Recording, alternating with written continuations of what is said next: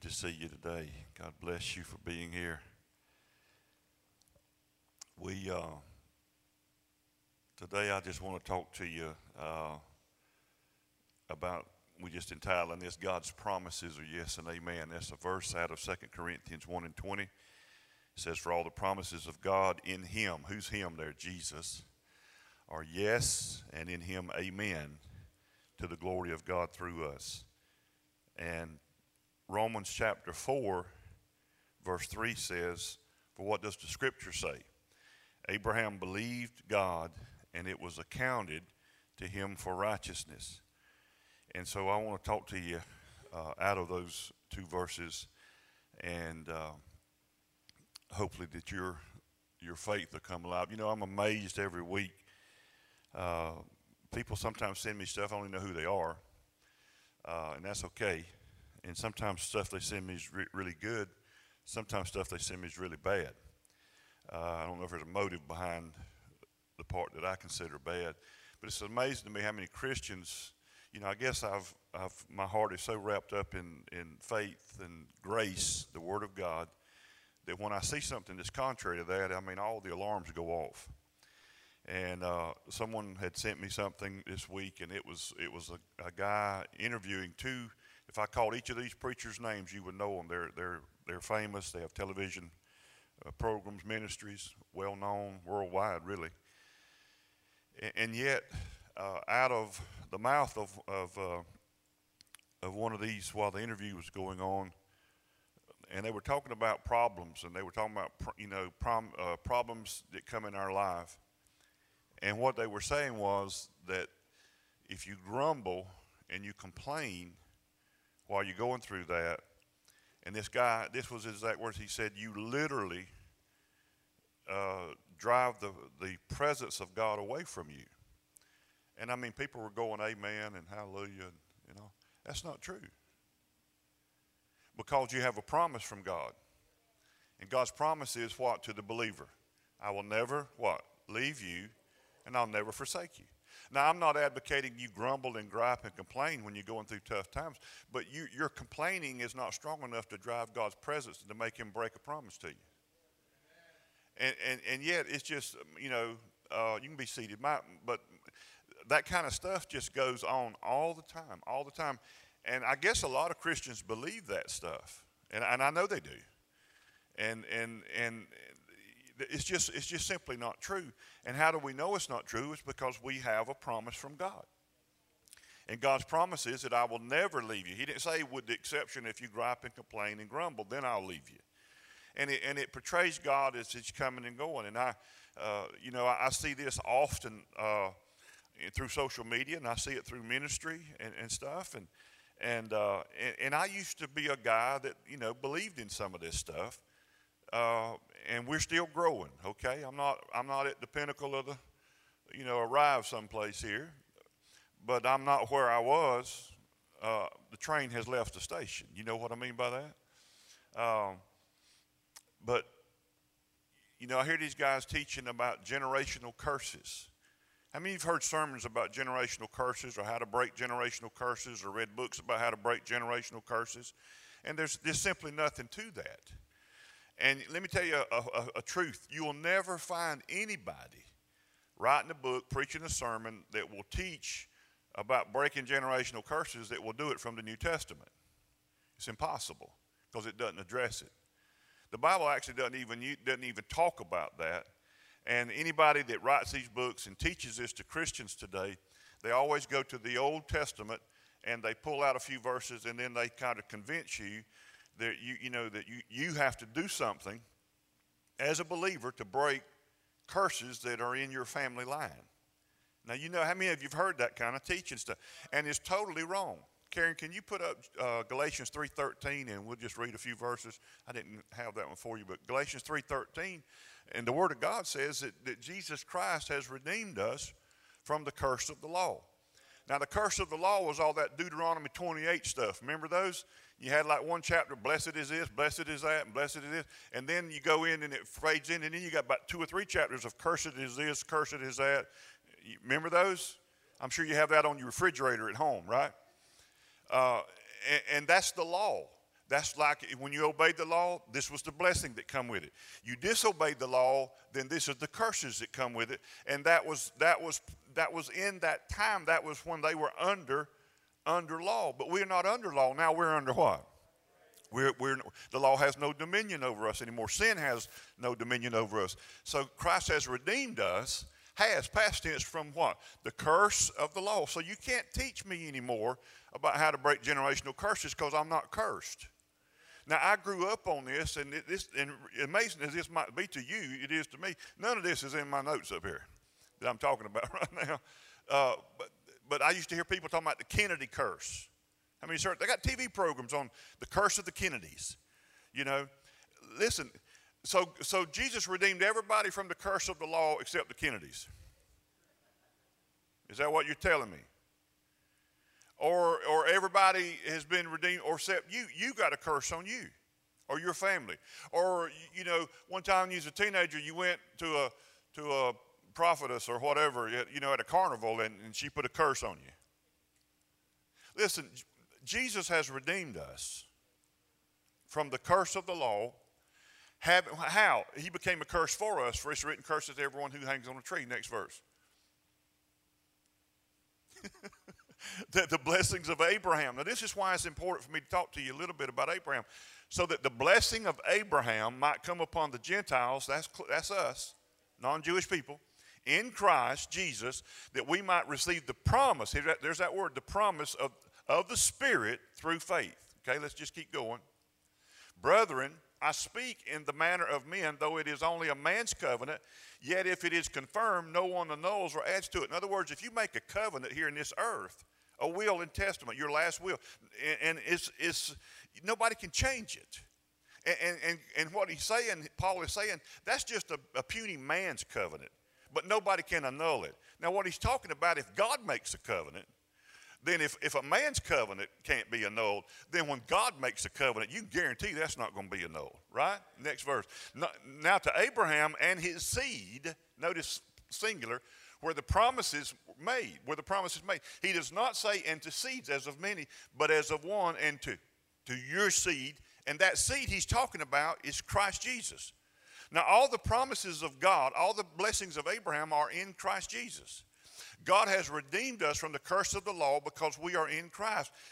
And for a believer to still be cursed would have to mean that Jesus is cursed. Do you understand? Because why? If any man be in Christ, he's a new creation. When you get born again, you are accredited righteousness because of belief, and you are placed in Christ Jesus. Now the next verse. And I say this, that the law which was 430 years later cannot annul the covenant that was confirmed before by God in Christ, that it should make the promise of no effect. In other words, just what I said a while ago. If man's covenant can't be annulled, then you can guarantee that God's not. I think maybe one more verse. For if the inheritance is of the law, it's no longer of the promise, but God gave it to Abraham by promise. Now this guy Abraham, you know, a lot of you have heard, he's called like the father of faith, right? And Abraham predates the law because we don't get the law until we get to Moses, right? And so it's extremely important that we understand that when God's talking to us out of Galatians, he's saying that the blessing of Abraham is our portion. That comes upon us when we get born again. Now if you can read the New Testament at times, and it can seem at times that there be statements that will almost contradict themselves. And I'm speaking specifically of the book of James, where James says that we are not justified by faith alone. He actually makes this statement, but by works. And then he points to Abraham as proof of that. And then conversely, you got the book of Romans, where the Apostle Paul is quoting the same verse out of Genesis 15, and he is saying that it's by faith alone. And it seems like that these two authors are a little bit at odds, but they're saying the same thing. And Jesus, you got to go back to what Jesus said in John 8 when he was talking to those Pharisees. He told them, they said, you know, we know who our father is. You know, they're mocking him really because he's the only begotten. And Jesus said, no, you're of your father the devil. That's what Jesus replied to them. And Jesus said, and they said, we're Abraham's seed. We're seeds of Abraham. He said, if you were really Abraham's children, you would do the works of Abraham. Now, what is he talking about when he says, what are the works of Abraham? Before your mind goes off into a long to-do list, the works of Abraham, Jesus said, this is the work of God, is to believe God. And so the works of Abraham is just to do what it says Abraham believed God. And it was accredited to him for righteousness. Abraham believed God's word. He believed what God said to him. Now, it's an amazing story about this guy, and it's too big a thing for me to really jump on in one sermon. But God interacts with Abram. Actually, it's Abram, and Sarah. And before we get Sarah, it's Sarai, really. But and that's a whole other thing. But as the covenant is solidified, God was known in those days as Elohim. And it is customary, like in covenant today, called marriage, that the wife, the bride, takes the name of the husband, right?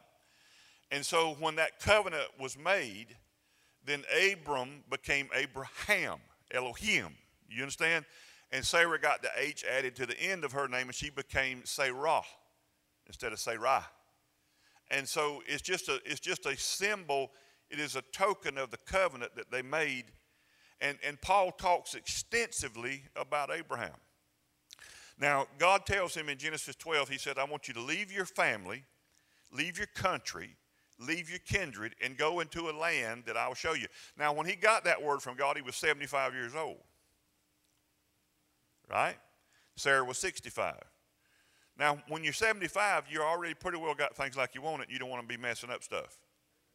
But now God speaks to this guy, and he tells him to just go, and he says, God, where are we going? And God said, I'll show you on the way. Now, it takes a lot of faith to pack up everything and just go after that. But he goes after God. And then the thing I want you to see, now remember, this predates the law, so we don't have the blessing, cursing thing going on here, because we don't get the law till we get Moses, and we got to get Abraham, Isaac, Jacob, and a whole lot before Moses comes along. But I want you to see something, that Abraham's life mimics the children of Israel in their journey in a lot of ways. Now, I'll explain that in a second. But Abraham is told by God, leave all your land, your country, your kindred. And then it says Abraham obeyed the Lord and Lot went with him. But he didn't fully obey, did he? Because he didn't leave his kindred, because Lot was his nephew. God told him to leave him, but Lot went with him. Now, apparently Abram let Lot go with him. And I've said this, make a play on words, but when we go and begin to obey God, a lot of times we don't do everything God tells us, and later on it's going to come back to bite us. And it's not because God's doing it, it's because we made a decision to disobey. And so, and Lot goes with him. Now, he's going to regret that Lot goes with him. But when you and I set out on our journey with God, a lot goes with us too. Right? You see what I did there? A lot goes with us. And a lot of that lot that we should have left alone goes with us. And we're going to have to deal with it, even though we're trying to walk in the promises of God. But that becomes a hindrance to us, or at least an obstacle, and it causes us problems. And so Lot goes with him, and then, of course, you know, we don't get very far in the journey here in Genesis 12 till there's a famine in the land. And this is where Abram's life parallels the children of Israel's journey into Egypt and out of Egypt. So because of the famine, then Abram becomes afraid of the famine. And the Bible said he goes down. When you go to Egypt in the Bible, symbolically, you're always going down. So he went down to Egypt. And he went there because he didn't have enough food for all his entourage, you know, and all that. So he goes down to Egypt. And, of course, when he gets there, the Pharaoh of Egypt sees Sarah, beautiful, even at 65, obviously. He wants her for his harem. He sends for her. Abram is afraid for his life, says, don't tell him you're my wife, tell him you're my sister. And he lies. And again, listen to me, God never rebukes him for lying. How many believes that God's not for lying? Okay? Now, I know people want to go over there to you and they pull out a revelation, for all liars, and when I was raised up as a kid, if you ever told a lie, they said, you know where liars go, right? Anybody's ever heard that besides me? Was that just my weird family? They said, you know where liars go, right? All liars go to hell. So all liars shall have their part in the lake of fire. Is that what it says in Revelation? All liars shall have their part in the lake of fire. Okay? And they'll say there'll be no liars in heaven. That's right, there'll be no liars in heaven. There'll be no adulterers in heaven. There'll be no because those sins have been wiped off the record. Right? And the only reason that liars shall have their part in the lake of fire is because they haven't been born again. Because they're still a liar. Their record hadn't been expunged. Are you with me? So don't let anybody scare you with all that stuff. Again, I'm not for lying, but taking away the sin of the world means taking away the sin of the world. So you can't have it both ways. So Abram lied, that's not my wife, that's my sister. Then God plagues Pharaoh's house because he had Sarah there. He plagues him. That guy gets a revelation that he's under a plague, and he realizes what's going on here, and he does, not God, he rebukes Abraham for lying to him. He said, why'd you do this to me? And then he sends him away. All right, so now they're going to leave Egypt. But he doesn't send him away broke. He got there broke, but he sends him away wealthy. And he loads him down with camels and gold and silver and horses and sheep and even men servants and maid servants. Now, one of those maid servants is going to cause problems later on. And that's how we're going to get Ishmael, right? That's where she come in. But yet God doesn't rebuke him for lying. And even under this grace, God has always been a grace God. God is dealing with him as he's pursuing the promises of God, yet there's problems that come along. Now, God promised Abraham two things. He promised him, he literally in one sentence, he says, your seed shall inherit the land. So this is where we get what's called the promised land from. The land was promised. You've got promises from God in the Bible that you hold. They're promises. I've already quoted one of them. I'll never leave you, never forsake you. So you don't entertain anything that alludes to the fact that he will leave you and he will forsake you. And even though there's times that I get it, okay? You might feel in that moment forsaken. Because when you look 360, you don't see God, you don't smell God, you don't hear God, you don't taste God. That's because you're trying to do it with your five senses. God's a spirit. But there's something awfully powerful about when you just believe God and you take him at his word and you just stand on the word of God. And so now I've lived long enough now that I can look back on my life and I can see times that when God spoke to me about something, it became more real to me than what people call the reality. And this is the thing that really hit my heart this week. Now, this is how it works.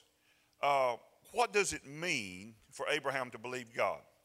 It means that he takes God at his word.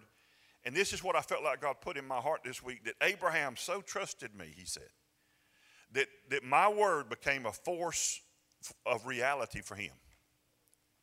In other words, he so believed in me, God said, that my word, God's word to Abram, became a force of reality in his life. And I think that's what the author of Hebrews was trying to convey to us. I believe he had these stories in mind. When under the inspiration of the Holy Spirit, he wrote Hebrews 11:1, where it says, now faith is the assurance of things hoped for, the evidence of things not seen. So Abraham has been promised children, but Abraham don't have any children. He hopes for children, but he doesn't see any children.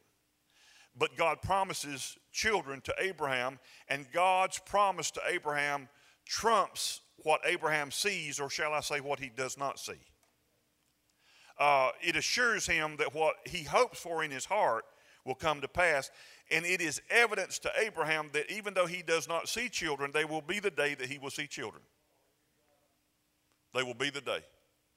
Now, Pastor Keith is sitting here, and Jennifer, and my wife, and several. And I just mean to highlight that there's people sitting here present that was there living this life and story with me when I was pastoring at Cornerstone, and they know this is to be true. And I know I've told this before, but this is my life, and I have to tell the same stories because it brings glory to God. But there was a lady in our church who went through a divorce. I was their pastor. I counseled them. It didn't work. They ended up in divorcing. Not because of her. She didn't want the divorce. It just happened. And there are people that are just victims of divorce. They didn't want the divorce. They didn't cause the divorce. But, you know, if another person wants to divorce you, they can eventually get it done. Okay? And so a very long story made very short is this lady went through a horrible divorce. And I counseled, and it just didn't take. Because you got to have two people working together to get that thing right. And we only had one. And so the divorce came, and it broke her heart. And she was very close to my wife, communicating daily. And I remember the day my wife came to me and said, today, you know, her divorce is final. You know, and it's a tough day for her. And I remember when my wife told me that, I remember that day saying to her, it's both the best and the worst day of her life. It's the worst day because, and see what gets confusing sometimes, and she had people in the church, you know, lady, I don't mean with evil intent, but people were just, you know, sometimes you sound like you prophesying, but you really ain't. But sometimes a person is needing that word so desperately, they take it as prophecy. Now, I always covet to prophesy to you guys because it does three things to you. It builds you up, edifies, it encourages you, or if you're going through something tough, it comforts you. And I always pray that God would help me to be able to allow prophecy to flow through me to you, whether it comes corporately or individually. I always want you to be edified every time you come in here, to be built up, because this world has torn you down all week. And I want you to be built up. I want you to be comforted if you're going through something where you need God to comfort you, compass you with a fortress, what comfort means. And I want God to encourage you, to put courage in you, to go on and walk this thing out for God. Right? And I want you to be edified, and I want Jesus to be glorified.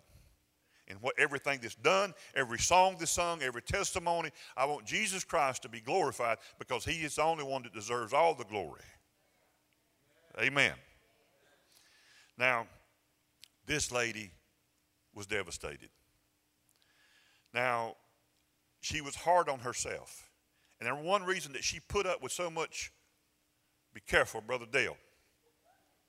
One reason she put up with so much from this guy is because sometimes the church shackles people to marriage like it's a life sentence that you have to serve, like doing time.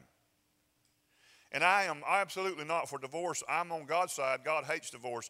And I've told you I've watched 2 of my 3 children go through divorce, and everybody gets hurt in those. Everybody. I didn't realize, I had never seen anybody in my family go through divorce, but I didn't realize that thing's like a giant octopus with tentacles that reach in every direction, and people get hurt all over. People get hurt that you didn't even know was going to get hurt. People get drawn into stuff, and it's just a horrible thing, and that's why God hates it, but he loves people, and he loves people even that are divorced. And yet I still see all kind of stupidity in the church when it comes to that topic. I had somebody the other day saying, can divorced people be remarried? Well, let me ask you this. Can lost people be saved? Okay, there we go. Yes, it's ridiculous. But yet in a lot of church circles, they still, you've still got, you're in sin because you got a living spouse or some crazy mess. And they take the words of Jesus only, and they don't take what Paul added to that and the fullness of the revelation. They don't understand that Jesus was answering, when he answered that question, to those Pharisees, that they were trying to mock him and said, can we divorce a woman for anything? That's what they asked Jesus, Pharisees. Can we divorce her for anything? Jesus said in the beginning it wasn't like that, you knuckleheads. That's what he's talking to them. He's being emphatic with them because they're just trying to they don't care the hurt that it does people. They just want to know if it's right or wrong. Can I do it legally and get away with it? And Jesus hated that spirit of that because Jesus elevated the law. They were always decreasing the law where they thought they could keep it. And all my point is this: my wife, her parents, way back yonder, okay. But I remember they in a church. This is the way deal. I don't think it's as bad as it used to be. I do see hope. At least I don't hear about it as much. Maybe I run in the wrong circles now. But like her dad got voted in their, XYZ church. I won't call it a denomination, but he got voted as the Sunday school superintendent. And then later on, and they got him in and set him in and blah, blah, whatever. And then later on, they find out that her mom had been remarried. Had been married before. And so now they X him out of that position because some reason that defiled him. Because his wife, he'd never been married before, but his wife had been married and divorced, and so he married her, and now we got him in the Sunday school superintendent, and we made a mistake because we didn't run a background check good enough. And so they removed him out of the office. Am I telling the truth, Gillo? Okay. So they removed him out of the office. That hurt them severely. This is going to be a shocker to you. They didn't stay at that church. They didn't stay at that church because the hurt was too deep. How are you going to stay at a church that does that? So in other words, you've got unforgivable sin because we're holding it against you. We're holding it against you. And then you're trying to figure out, is God holding this against me? Is he using them to hold this against me? Or is God's forgive me, but they're still holding it against me? Either way, you can't stay there if you got any sense. And that kind of stuff still goes on today. The pastor that I went to and told him and looked in his face and was the first human I said out of my mouth, I'm called to preach to. That pastor could never be an ordained minister in the denomination that I was in because he had been married and divorced before he ever met Jesus. Before he ever was born again, and he got married and divorced and had a kid. Then he met this other lady. They got married. God apparently didn't do a background check on this guy because God saved him, and then God made a big mistake and called him to the ministry. And God called him to preach, and he was one of the greatest pastors, and I probably learned more under him than anybody else. But he could never be an ordained minister. He could only be a licensed minister, and the reason he couldn't be ordained in the denomination is because he had a previous living spouse, they said. And somebody's operating in some kind of level of habitual sin, but it's just spirit of stupid. The devil can't even believe that church is so stupid to believe that. That even amazes the devil that we that dumb. But all I'm telling you, now I know that sounds I don't know how that sounds to your ears, but that's the kind of foolishness. Somebody wrote me this week, and I started to read to you, but it would sound like I'm bragging on myself, so I decided not to. But the one part that stood out was, they said, I've listened, the guy said, I listened to this preacher and that preacher, these grace guys, but they said, I've never heard a guy like, and this guy doesn't even live in this state, okay? He said, but I never heard a guy like you that the message of grace that God's put in your mouth goes after religion like it does. And he said, that's the part I like. He says, because you go after that religious spirit that brings so many people into bondage. And he said, that's why I listen to you every week. I listen to you every week. And I'm just saying that kind of stuff there that I just named about divorcees and divorcees, that's religion, see. God forgives. Nobody's walking around. There's no second-class Christians. There's none of that stuff. It doesn't exist. But yet, and it breaks my heart, and it actually gives me fuel for fire, for passion to go after it, because if I can just preach it to enough that somebody will believe it and it releases them from it, then I feel like I'm kind of doing something. This lady was devastated. She went through a divorce. What are you going to say to her? She was too hard on herself. And I'll just say that the reason she put up with so much from this guy was because she didn't think she could ever get another guy. Can I tell you, you can get another guy. Choose wisely. But there's guys and gals aplenty, okay? Don't buy into the lie that you got to put up with that because there's nothing else. And then start serving time just so you can say you're married. Miserable. It's not life. And most of you know the story. But one Saturday night, by God's grace, he gave me a prophetic dream. And I saw her in my dream. Now, this is the honest God truth. I'd never had a discussion with her about kids or anything. They didn't have any kids in this marriage, whatever. And I don't even remember her age, but her age was getting to the point that medically they say, it kind of gets dangerous having kids at certain ages or whatever. If you're going to have one, go ahead and get it done, that kind of deal. And so that she had that clock pushing her too a little bit. And I just remember on that Saturday night, in a dream, I saw a prophetic dream, and I saw her. And I saw her pregnant. And I saw her give birth to a little girl. And I knew from the dream that God had given me a prophetic revelation that I was to go to church that next morning and to call her out publicly and prophesy that to her. Now, you got to have some boldness or be an idiot to do that. And I knew it was God, and that wasn't my first rodeo, and I don't mean that arrogantly. I'm just saying I knew God would tell me. But what made it so pressure on me is I'm fixing to prophesy a baby to a woman that ain't even got a boyfriend. People don't look highly on that sometimes. So I'm fixing to prophesy not only a baby, but I'm going to specify the gender. It's a little girl. And God also showed me in a dream that the dream of this woman's heart was to have a little girl, to dress her up in real frilly dresses. And that was always just a dream of her heart to have that. And so I went to that church, my church, that morning. And this is kind of how, as weak as I am, like Johanna said, she prayed and she wasn't powerful. She just prayed. I'm like, God, I'm like, if she's there now, I'm going to pray for her. I'm going to prophesy. But if she ain't there, see, that's just stupid. And so I said, God, if this ain't you, don't let her be there. Because if she's there, I'm calling her out. And so I go to church, there she is. And I didn't wait till after I preached. I called her out. And I brought her up front, and all of it's on tape. Maybe one Sunday it'd be cool to have her and her husband come here and bring everything with her, including the tape, so you could hear it. And so it's recorded. So we always gave the tapes to people that got prophecies as an accountability. And this is what we said. And so they could make war with the prophecies. Because when you get a prophecy from God, you're going to need to make war with it. How many knows what I mean by that? In other words, if somebody calls you out and prophesies wealth to you, you probably have to go through a dry place where finance is going to be a challenge. You might as well learn that. And so while you're going through that challenge and money goeth instead of cometh, you need to be playing that prophecy and declaring the truth to God. Now, God did the same thing to Abraham. Abraham got real disgusted one time, and even though, he had all these promises of land and kids, and don't let me forget, Pastor, I want to come back to the woman. But this is what God does to him.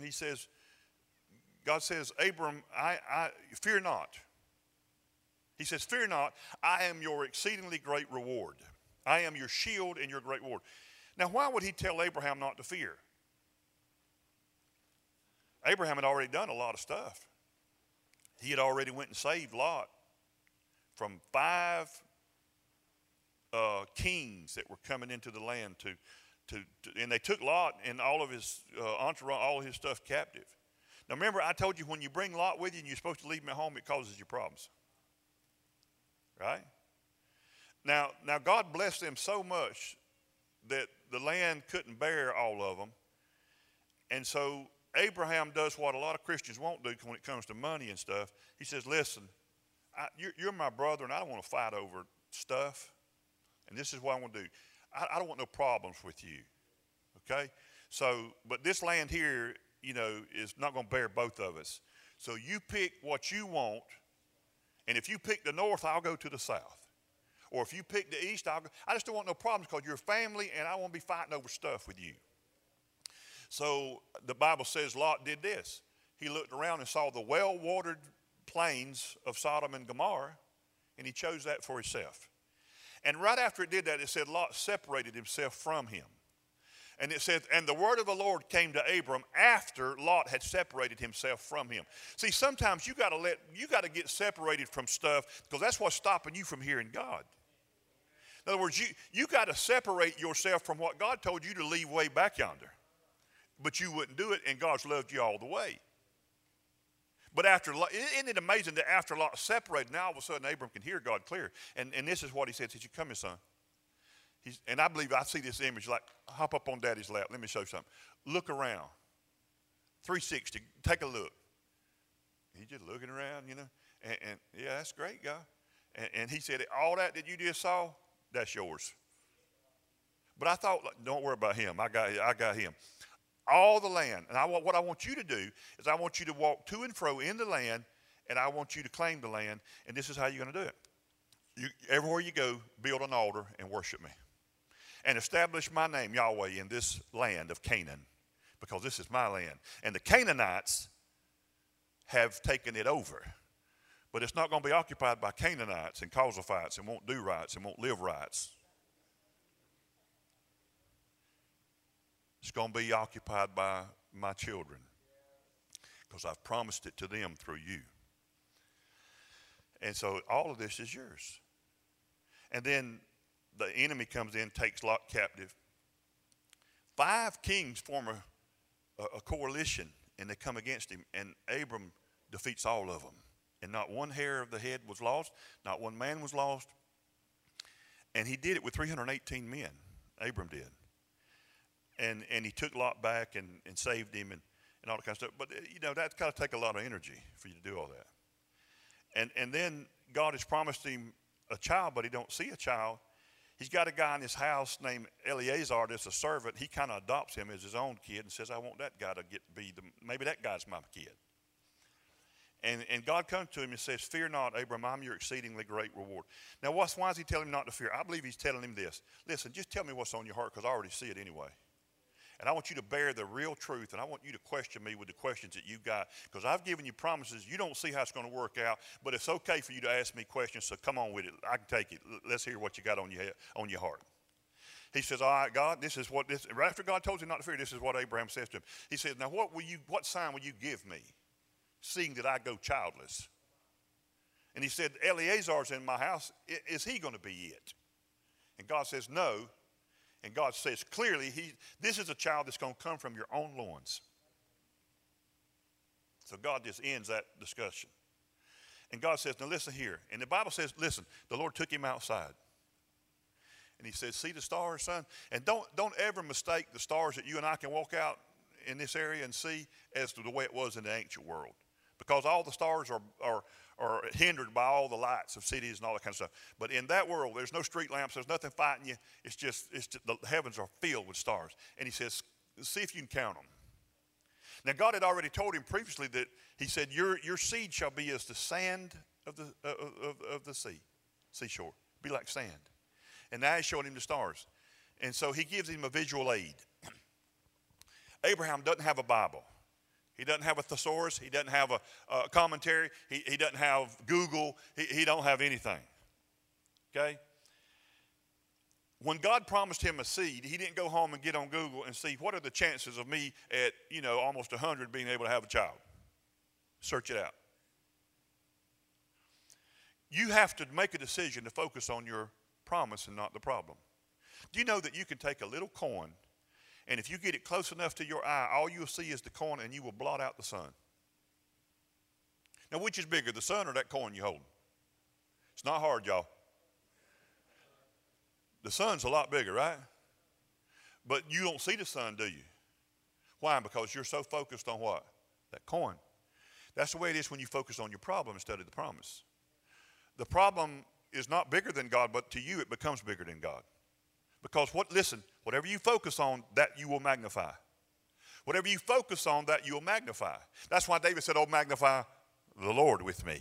Let us exalt his name together. See, you can't make God bigger, but you can make God bigger in your eyes by focusing on God, by focusing on the promises of God instead of the problems that you're facing. See, the faith of God will cause the force of God and faith in you to become more real than the problems. And how you'll demonstrate that faith is you'll start moving in that direction, even though you don't know how in the world it's going to come to pass. Now back to the lady. I call her out. She's single.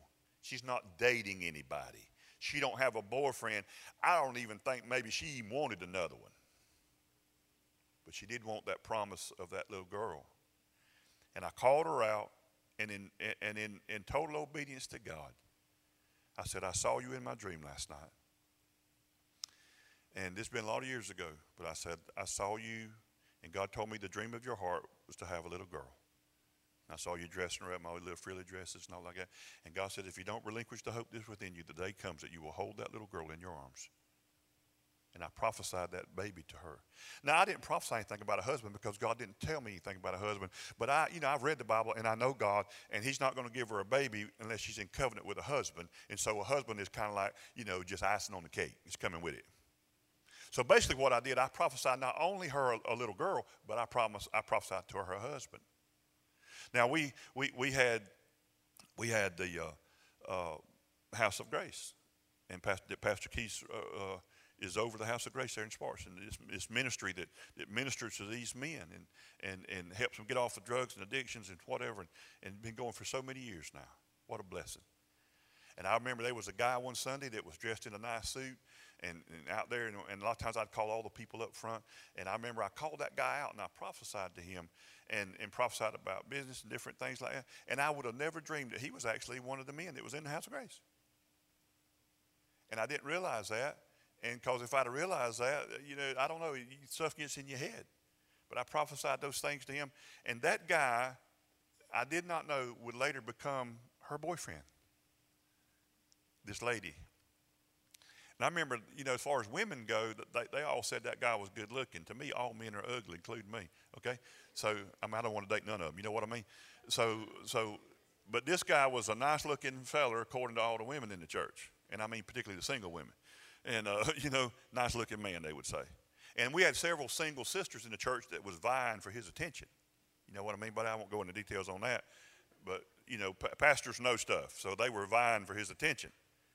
And this lady that I'd prophesied a baby to, I promise you, she didn't even consider herself in the running to get this guy's attention and didn't even try.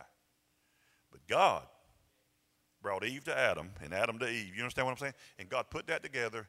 And so they became married. I did their wedding. I married them, And so then they set about to fulfill the prophecy, right?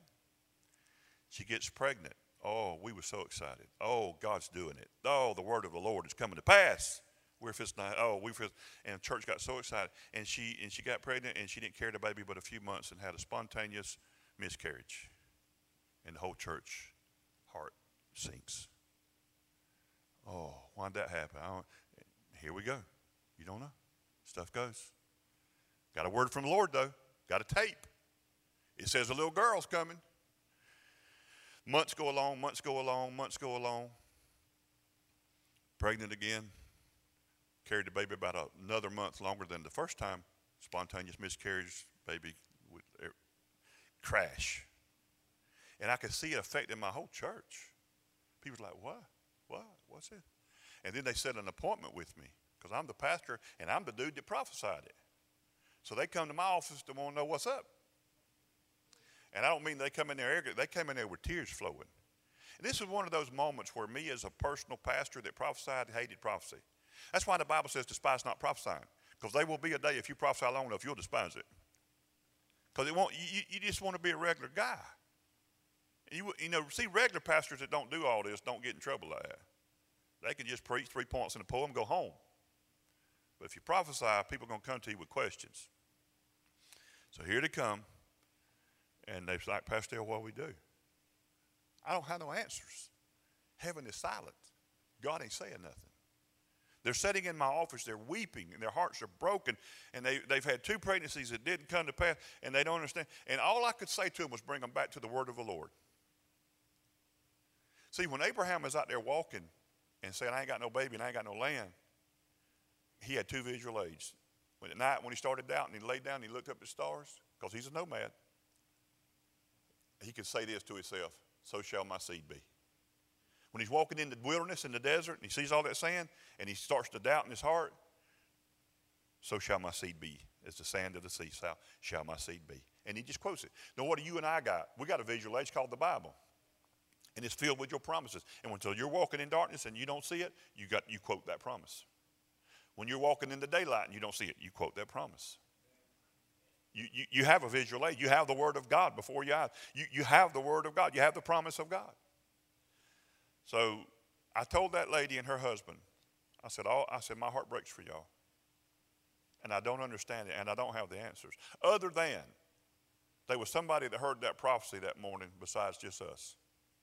There is an enemy who seeks to bring discredit and disloyalty to God. And I said, he's attacking that seed. He don't want that baby to come because of it'll bring shame to God. Prophecy won't be real. People will lose confidence. There's a big attack going on here. I said, this is what my word to you. If you don't relinquish the hope that's in your heart, the day comes. All I know, I can't explain the 2 miscarriages. All I can tell you is the day comes that you will hold that baby girl. And that's all I could tell them, and they got out and walked out. And I can't tell you they skipped out. I can't tell you they walked out feeling, wonderfully different. Months and months go along. 3rd pregnancy comes. Sometimes now you get a promise, but there's going to be problems associated with it, and you got to stand on the promise even though there's problems. Here comes the 3rd pregnancy. Now what I did do that was different is I did as pastor, I went to several specific people that I knew that would be no kidding, no joking around, would covenant with me to pray for that woman and that baby every day. That's the only thing we did different, that I did different. And I didn't go to a lot of people. I just went to 2 or 3 people, 2 or 3 people that I knew would go into covenant with me. And I said, would you agree with me that every day that we will bow our face before God and we will pray for the safe arrival of this baby? And they said, we'll do it, Pastor. And that's what we did, and that baby came. And I remember my wife came one time and told me that she'd talked to her. She was still talking to her almost daily. And they had done the little, ultrasound or whatever, and said, it's a little girl. And she told me that. I said, of course it is. That's what I said, glory to God. But inside I was like, yes, glory to God. And they said, what would you done, Pastor, if they said it was a little boy? I said, well, there's a girl on the way. Girl's next then, all I can tell you, because that's a little girl, And they said, it's a little girl, and she gave birth. The little girl's name, and I don't know her age now, she's about 16 now, I guess, 15, 16, I don't know. Her name's Mary Alice. She has won so many beauty contests, I can't even keep up with them. I'm friends with her on Facebook and her mom and stuff, and she still sends me stuff. She sent me stuff in the past few weeks. She's won national events and all kinds of stuff, and she has dressed that little girl in a lot of free little dresses. And she has hauled her all over the land and competed and got to, they're just living the dream. Listen, whatever God's put in your heart, you don't give up on it. Don't give up on it. And if one thing Abraham teaches us, you can be 100 and your wife can be, 85 or whatever, 90. But God's promise is not contingent on you. I love this here. In Romans 4, it says, and Paul talking about Abraham again. Paul says, listen, Abraham considered not his own body, nor yet the deadness of Sarah's womb. He staggered not at the promises of God, but through faith he believed that even though his body was good as dead, God was able to bring it to pass. The psalmist said it like this: let God arise and his enemies be scattered. Now I want to end this with this. What are you letting arise? It says let God arise. And if you'll let God arise, your enemies, which are his enemies, will be scattered. There's a weird deal in this story with Abram. And after that, Genesis 15, and God says, fear not, and tell me what's on your real heart. And God says, no, this thing's going to come from your own loins, man. Just believe me. The Bible says that Abraham went to sleep. Sun went down, and it said a gross darkness. One translation said a horrific darkness came upon him. And the Lord literally put him to sleep, it says in the Hebraic. He put him to sleep. It's the same expression that God did when he caused Adam, a deep sleep to come upon Adam. And he reached in and took a rib. And he brought, and from that rib he created a woman, and he brought them and joined them together. Now, you hear people say the Lord took this, the Lord took that. The Lord don't take anything unless he's bringing it back. Because if you take it and don't bring it back, that's called a thief. So the Lord didn't take your baby, and he didn't take your husband, and he didn't take your job. The Lord didn't take anything. If the Lord ever does get involved in that where there's things that are removed, it's because God says to bring something greater back to you. And so who wouldn't swap a rib for a nice woman? You know what I'm saying? So he leaves with one rib and he comes back with a woman. That's why it's called whoa man, because like, whoa man, woman. That's what he said. And Adam just gets so excited he starts prophesying. He starts prophesying out of his own realm. He says, bless, mother and father. And Abraham didn't have no mama. He didn't have no belly button. He didn't even know nothing about all that. But he's prophesying out of that. What I'm telling you is that Adam found himself alone and needed something to fulfill God's plan. And God took a rib and brought him a woman. In other words, God divided so he could unite. Now, Abraham, a deep sleep comes upon him. And what he had told Abraham, he said, listen, he told him 5 different animals to get, pigeon, sheep, and it's all in the Bible there. But he said, divide it, split it down the middle. And it said a deep sleep, once he got the animals split down the middle, then a deep sleep came upon Abraham. And then he saw this flaming fire appear. And it began to walk among the animal pieces. And that gets weird. And I've heard some pretty weird explanations to what's going on there. And I just offer mine. I want to tell you that what God, I believe, is doing. Remember that he had promised him a child, but he also promised him the land. And what's happening is those animals are symbolic of the land, and the land has been divided. Lot and Abraham had already divided the land. And then it says, remember, the vultures came down, and Abraham drove them off, the carcasses. Remember those 5 kings? They came in like vultures to try to take the land. And Abraham was used by God to drive those vultures off that land. And what God was saying, the day comes that my spirit will move throughout this land, and I will unite this land again. And that promise I made to your seed, that land will be theirs. And that land's literal, and that land belongs to the Jews, to Israel. And it still does today. And that's why there's still great war sometimes over the land. But God promised that land to Abraham, and it is his children's land. And that's still in force. Now, God had prophesied even in Genesis 15 to Abraham that 400 years that they'll live as nomads, but then the day comes that they'll begin to occupy the land because my spirit will bring it to pass. And God drove the Egyptians off of that land. And he drowned Pharaoh and his soldiers in the Red Sea when they crossed into the promises of God. And so you got to understand that when we have these promises, and they can be something really huge, okay? Or it can be something not so huge, but just personal to us.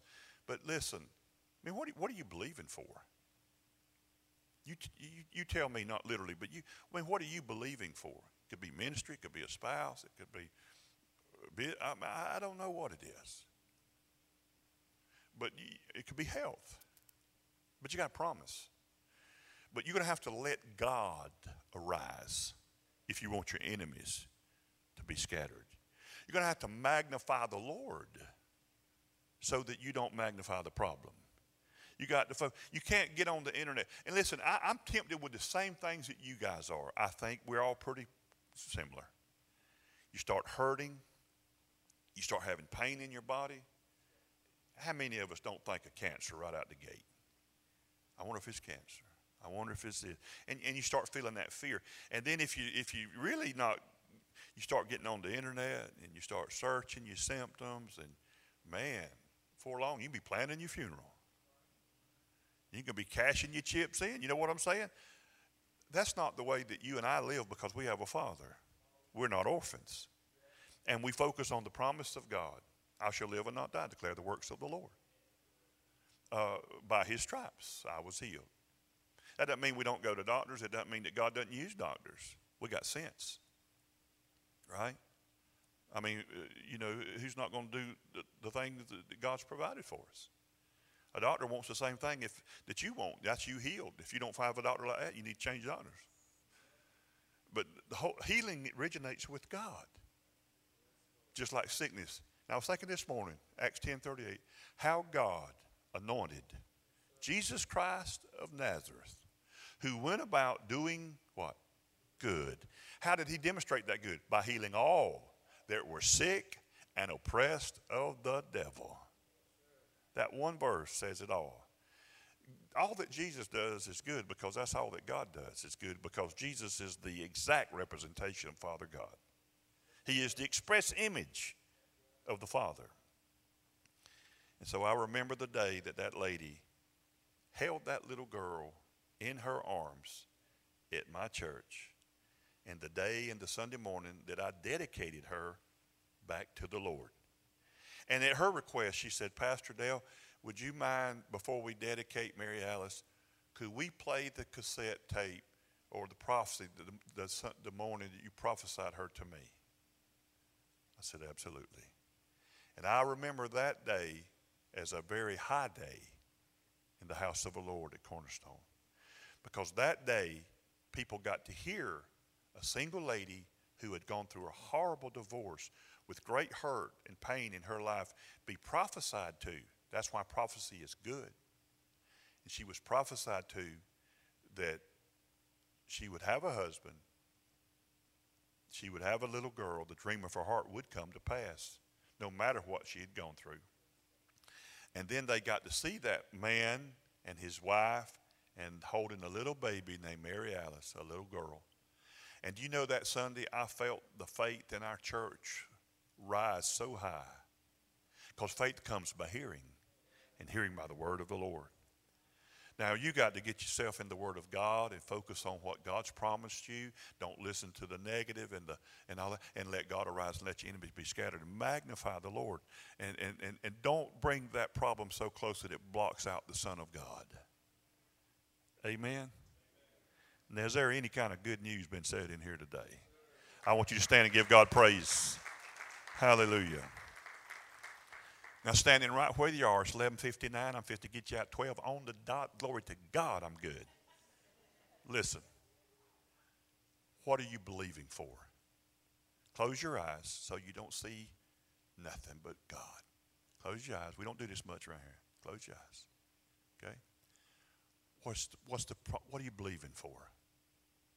What are you believing for? Now, once you get that image of what you're believing for in your mind, raise your hand just to signify I got it. I know what I'm believing for. Let's just go after one thing today. This is what I'm believing for. Okay, hands up everywhere. Okay, good. You got it. All right, eyes closed. We're believing. This is what we're believing for. Now, let me ask you this. Do you got a promise from God that goes with that? Sure you do. Exalt the promise now and declare the provision. Exalt the promise, declare the provision.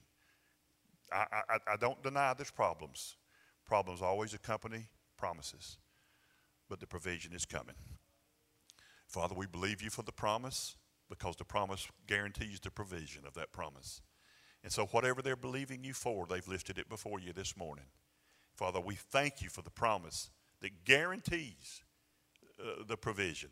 And God, let that word from you, Lord, be a force more real than what we call reality.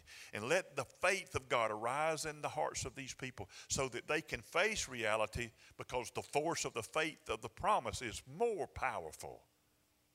And it gives them force to march in the reality of your word. And as the sand of the sea and as the stars of heaven and as the word of God says, that so shall it be to us.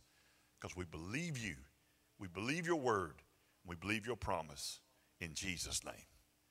Amen. Say amen. Amen. God bless you. We love you. Amen. We love you. God bless you.